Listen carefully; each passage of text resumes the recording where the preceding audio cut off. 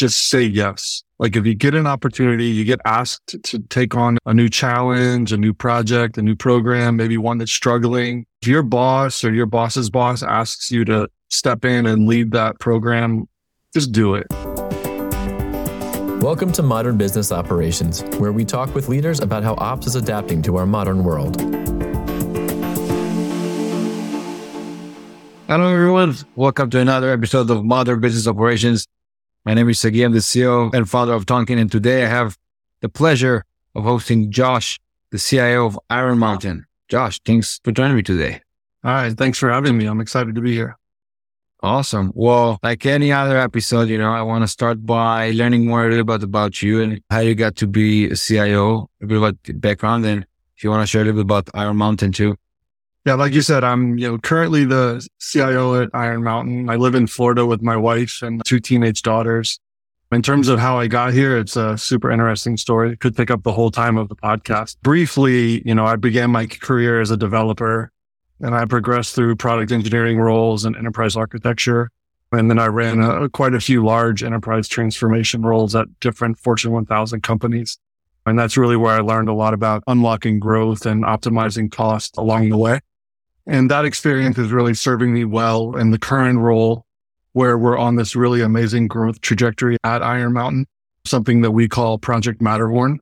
But as you'll learn more as I talk about this, a lot of what we're doing is not only growing the top line, but managing expense and cost along the way. And that's really, the enabling engine behind any true growth story. In terms of how I became CIO, I would say it's really kind of right place, right time, and always being willing to take on the hard job and surrounding myself with really smart people, people much smarter than myself. I love that. It's already a good tip.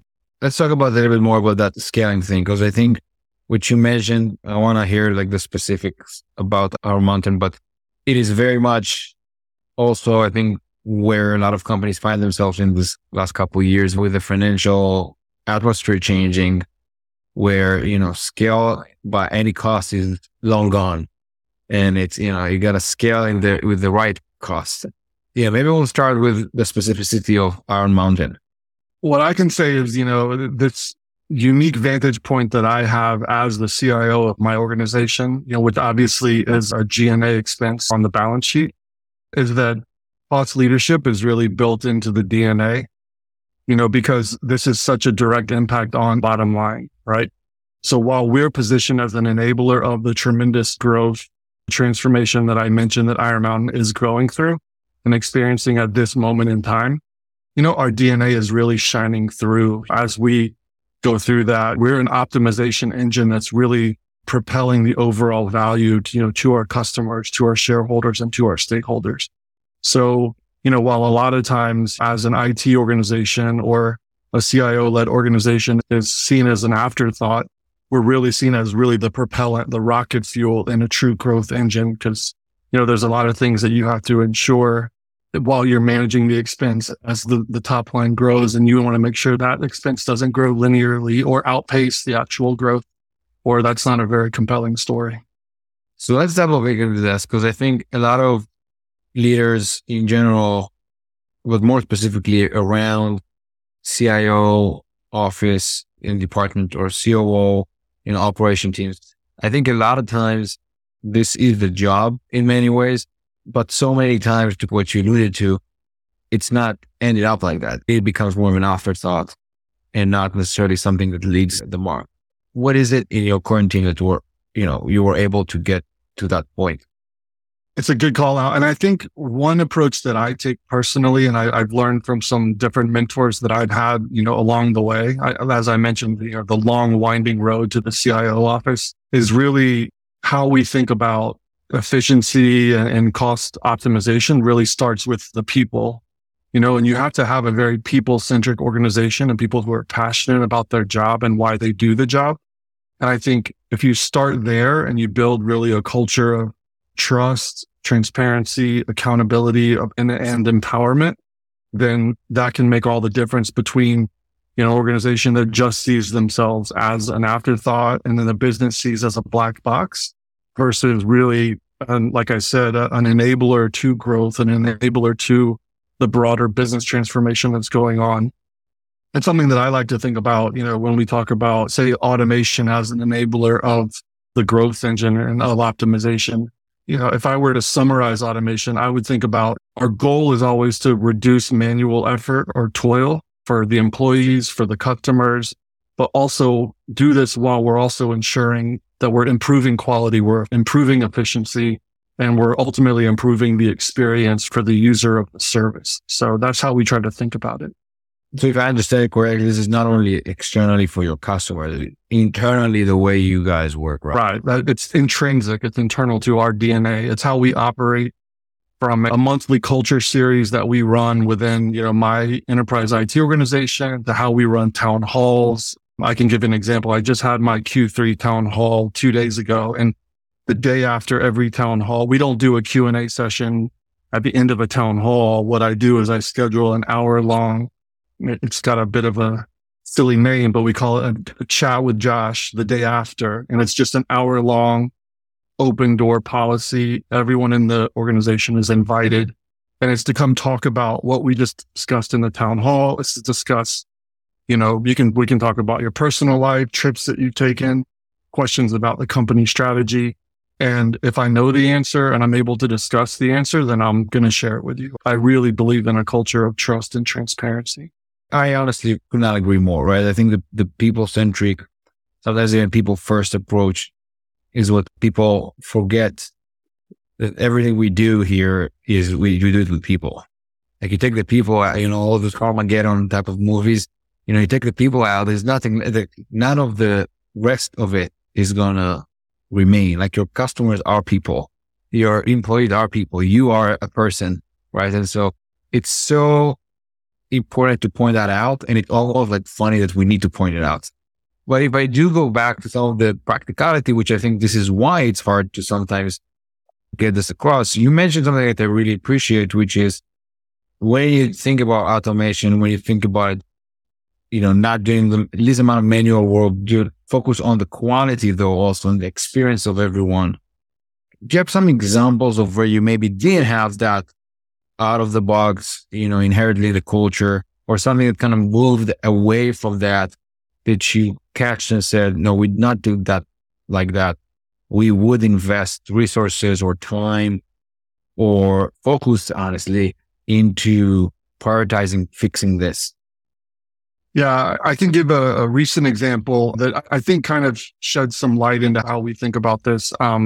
Obviously, everyone's super excited about AI and Gen AI lately. You probably can't escape one of these podcasts without Gen AI coming up, right? So I'll tell you, at Iron Mountain, the first question for all CIOs with generative AI that came up was governance, right? What are we going to do from a policy standpoint, from a security standpoint? Are we going to lock it down? Are we going to be very open? When you're at a Fortune 1000 company, and we're highly regulated, so we really had to think long and hard. And I work closely with my legal teams around how are we going to approach this. So the first foray for us into AI and Gen AI, beyond what we were already building into our products, was really around how are we going to enable the whole, base of employees to experiment and explore, but do it safely, where we don't run the risk of any data leakage or any security or privacy concerns. But then we quickly evolved into where we're at today, which is what we want to do. We're forming what we're calling the AI COE, and that lives in my organization. It's going to roll up into my chief enterprise architect, a gentleman named Swami Jayaraman, who's doing a really fantastic job. And the goal there, again, is not to stifle innovation, but it's really to harness the broad power of all of Iron Mountain, bring everybody's ideas together, but to make sure that we're doing this in a way that's controlled, secure, protected, and that all the investments that we're making are targeted investments in a way that's going to actually continue to propel this engine that we're building, right? We're targeted on driving growth, we're optimizing cost, and we're going to ask all the functions or all the business segments who bring these ideas in to co-develop business cases with us that have true ROI backing that they're going to sign up for. And then we're going to do the development and the engineering, which is going to include education and upskilling of our current IT staff. And then as we develop this technology, we're going to have this iterative process where there's going to be testing done by the business units or the functions. And then as we roll this out, then they're going to be on the hook for then delivering on the ROI that comes from what they originally signed up for. So that's just one example where there was a lot of work and experimentation and things happening out in pockets. And we've now harnessed the power of that, brought it all together and tried to build, think of it like a laser beam, right? There was like scattered light everywhere. We're trying to build more of like a focused laser where we can really get everyone pointed in the same direction. Basically, embracing some of those innovation and opportunities and see them as an opportunity for you guys to, like you said, not being an afterthought or a blocker, but someone that can actually provide insights and drive even some of those initiatives proactively, right? Like, I think this is what COEs are meant to be, like center of excellence. If people don't know what that means. They're meant to be the place that you incubate some of those things and then help drive it. Yeah, absolutely. By centralizing this and then focusing, we can build on the great work of others. You can take a foundation and build a layer upon layer on layer instead of reinventing the wheel every single time, which obviously very much lacks efficiency. There's something funny. I have a specific vantage point because I'm fortunate to talk to a lot of different people, and it's usually executives and leaders, right, from a lot of different departments and different areas. And what I find slightly amusing, and I'm not to put you on the spot, right, but like a lot of IT organizations are being viewed by the business as like a blocker, right? So, when you think about the after effect. Now, the funny thing though is when I hear a legal leader tell me that, legal also for a lot of other departments looks like a blocker sometimes. Right. And procurement or finance looks for the other teams, they look like a blocker sometimes. And even sales and marketing and product and engineering, they're all at some point for certain things can be viewed as a blocker or as an after effect, and you can name it different things. But essentially, to me, the way I think about it sometimes is where they're not leveraged to what they're good at early enough or at the right time where that leverage happens. If you had the chance to work in big company and a small company, but only if you had the chance to work in both, because if you only ever worked in small companies, you won't understand the pain. And if you only worked in big companies, you won't understand that it can be different. Where it's really on a one-to-one, where there's only one person that is in each of those roles, then it's much actually naturally that those teams collaborate. So where I'm going with this is that it does sound like your guys' culture and the way you frame it, that collaboration, that understanding of more than just like everyone has the best intentions, but it sounds like there's an active or proactive approach to look outside and understand how can I leverage myself? How can I be a leverager? Again, not putting you on the spot, but trying to squeeze any type of learnings from you, right?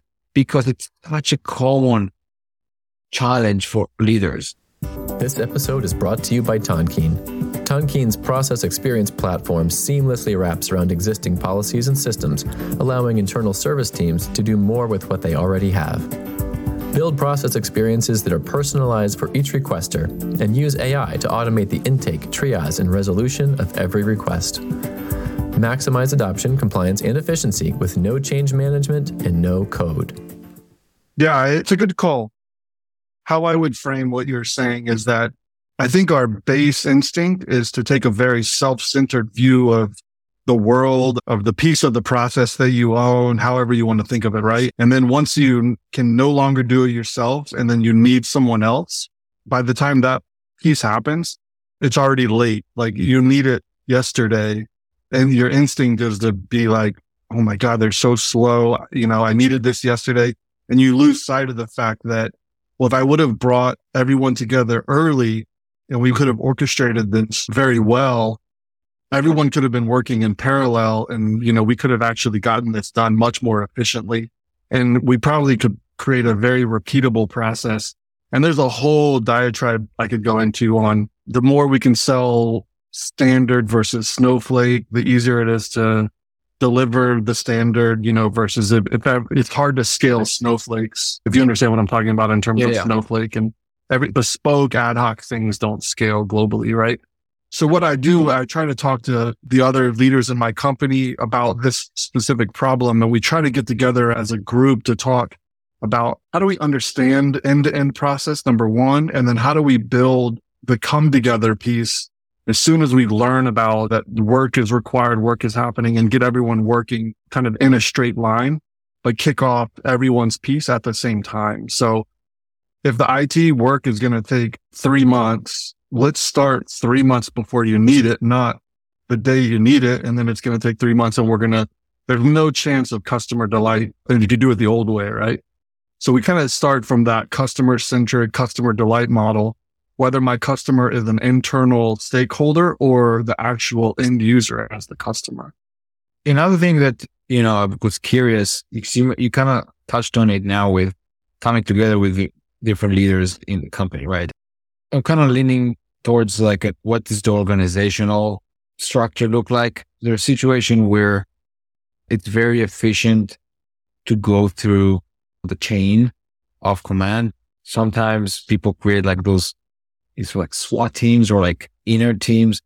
Center of excellence is another organizational method that helps with certain cross company initiatives.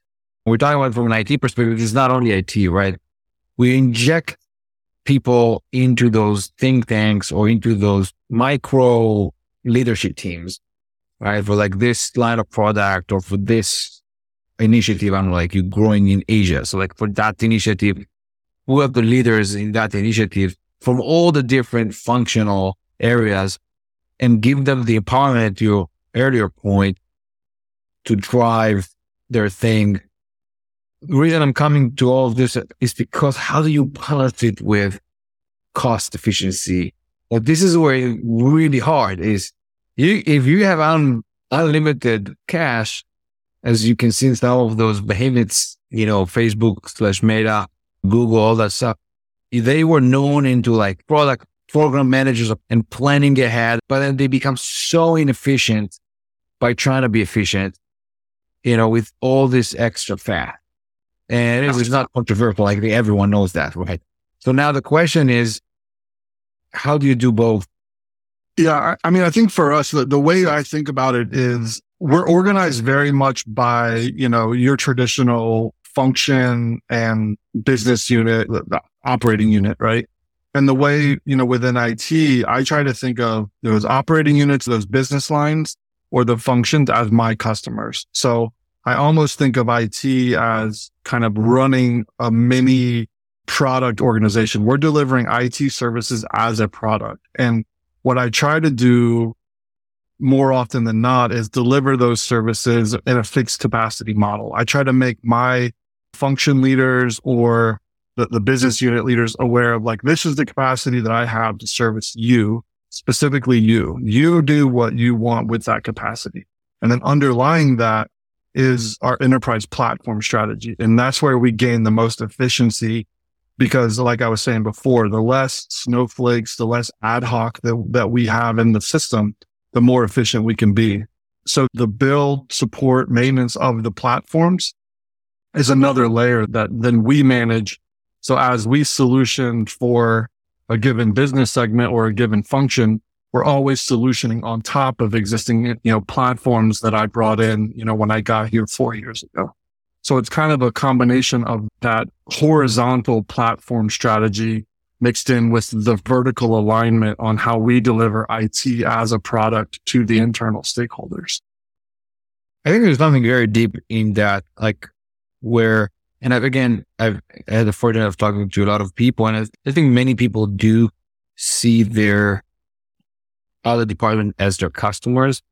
But I think there's a nuance to what you said, which I think is important, which is managing your own department, not in a silo from the sense of we're just doing our job and kind of carrying our part of the load, but instead we're an entity that is meant to built to operating to service our customers is those different departments, but we measure ourselves as almost like a standalone entity that is meant to service those folks. And I think honestly, if everyone would have done, that's a system that can actually work. Instead of thinking about it as collaboration in the sense of like we're all working on the same goal, which is also true. But when you think about it from that perspective, that's when you start to have like too many layers of decision making, and there's not, a frame of thought. And if you think about yourself, I do this and you do this and you do this, and I just pass it on to you, then you lose the other side of it, right? Which is the only person that can orchestrate it is the CEO, which is not scalable. Right. But if you have each of the functional areas think of themselves as our customers, it's not the company customers, our customers is these people, but we treat them as the way that the company treats their customers. Right. Because I think that's valid for sales teams, for engineering team, for product team, for legal team, for finance team, every one of the different functions. If they understand that the only team that actually serves the customers is the customer service, everyone else are servicing each other, then everything will be easier. If sales, for example, would understand that they're bringing revenue, yes, but what they're actually bringing is accounts for the account management team and the customer success team. If engineering understand that what their customers are not only the customers, but also sales team is their customer, they need to be able to demo those things early enough and know about it early enough. You know what I mean? Like if everyone would actually map the different organization dependencies, not as dependencies, but as business that pays for their build that value stream all the way out. Yeah. Because I'm obsessed with frameworks, like, because I agree with you, the culture is everything, but it's really hard to manufacture culture. Yeah. And worse than that, not everyone has the luxury of having a good culture. They might step into a place that they're trying to make better, but the culture is not fully there. And changing people is the hardest thing, if not impossible thing. What is the frameworks that you can try to put in that the end result naturally would become the end result that you want? Yeah. I always say that the two biggest assets any corporation has, big or small, are its people and its data. You have to protect your people, find the good people, protect them. And then the data, you want to become, if you're not already, a fact-based organization. You don't want to be an organization that's making gut-based decisions. So you want to quickly pivot to a really robust enterprise data strategy. And then if your customers aren't used to interacting with you on a data and fact basis versus a subjective, this quarter you guys did great. Yeah, last quarter you guys weren't so great. You got to pivot them to a very much a fact-based, method of working with you. So I really believe strongly in data. Be fact-based, which has its roots in data. And now with AI, everything is data, right? If it's garbage data in, you're going to get garbage data out from any, AI models that you build, and then your people. I think you can say that you'll get garbage data out from people too. It's garbage. Cool, man. Well, this was awesome. Like, we had a lot of advices here. That was a very advice-heavy conversation, which I love. I'll still, always ask what is the personal advice you got in your career that you feel like you can pay forward. A lot of people striving their career to get to be an executive in a big company and lead organizations. What is something strikes for you that, was impactful? Yeah, sure. The advice I always give, I get this question a lot, and I don't know that I ever received this advice, but something I've always done in my career and I always give to, early career folks that I talk to now are just say yes. Like if you get an opportunity, you get asked to take on a new challenge, a new project, a new program, maybe one that's struggling. If your boss or your boss's boss asks you to step in and lead that program, just do it. Like I meet so many people these days who say no to me, say no to other leaders in the company. And it kind of baffled me. They might say, well, that's not on my 5-year career plan or whatever. And I will just say that there's so many things I've done in my career because I said yes without even really knowing what I said yes to. I said yes to taking the CIO job. I got a phone call on a Sunday and they're like, hey, we want you to be CIO. And I was like, sure. Okay. And so I would just say, you learn so much by being stretched and you learn by doing hard things. You don't learn by a 5-year plan that you write on a piece of paper and every single thing going right. So I just encourage people to say yes. And and solve problems for your bosses and for your leaders. Like show that you're someone who can step up and do more than you think you can. I love that. I cannot agree more. The one thing I would add, if you don't mind, is that I think many people are doing yes, but if they say yes. And I think the people that actually grow fastest in titles are the people that did not ask for the titles. They're taking the work, they're taking the responsibility. That's even more important. And they're, like you said, they're saying yes to the challenge that comes in. And then more often than not, if not most of the cases, in my experience at least, because I work in big companies too, that leads to that responsibility, in the bigger title with the bigger team and all that stuff. Yeah, the recognition will come. Yeah, absolutely. And I love that. I love that. So thank you for that. Well, it was awesome talking. I think, like I said, there's a lot of great insights here and learning. If someone wanna, ping you, ask you a question, or just follow, is that LinkedIn? Is that Twitter/X? Where do you hang?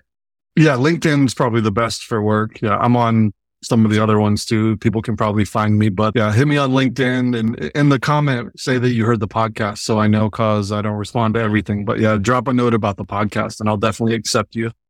Awesome. And then just real quick, if there's any CIOs out there that are struggling to do the job, one thing I love about what I do at Iron Mountain is that I get to consume Iron Mountain services and kind of help shape the services that we offer, whether it's from data center or our asset lifecycle management business. And I think that puts me in a really unique position to just be out there talking to other CIOs and explaining the transformation that we go through and how I build culture, but also how I consume Iron Mountain services. So if you want to ever talk to me about that or talk to anyone in our ALM team or our data center team or any of our other services, I'm happy to set that up. We have a really compelling story and we're a very different Iron Mountain today than we were 4 years ago. So definitely reach out about that as well. It's pretty exciting what we're doing over here.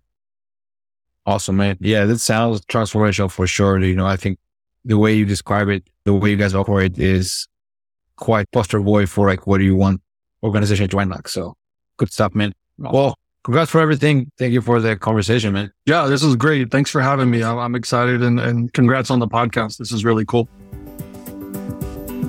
I hope you enjoyed this episode of Modern Business Operations.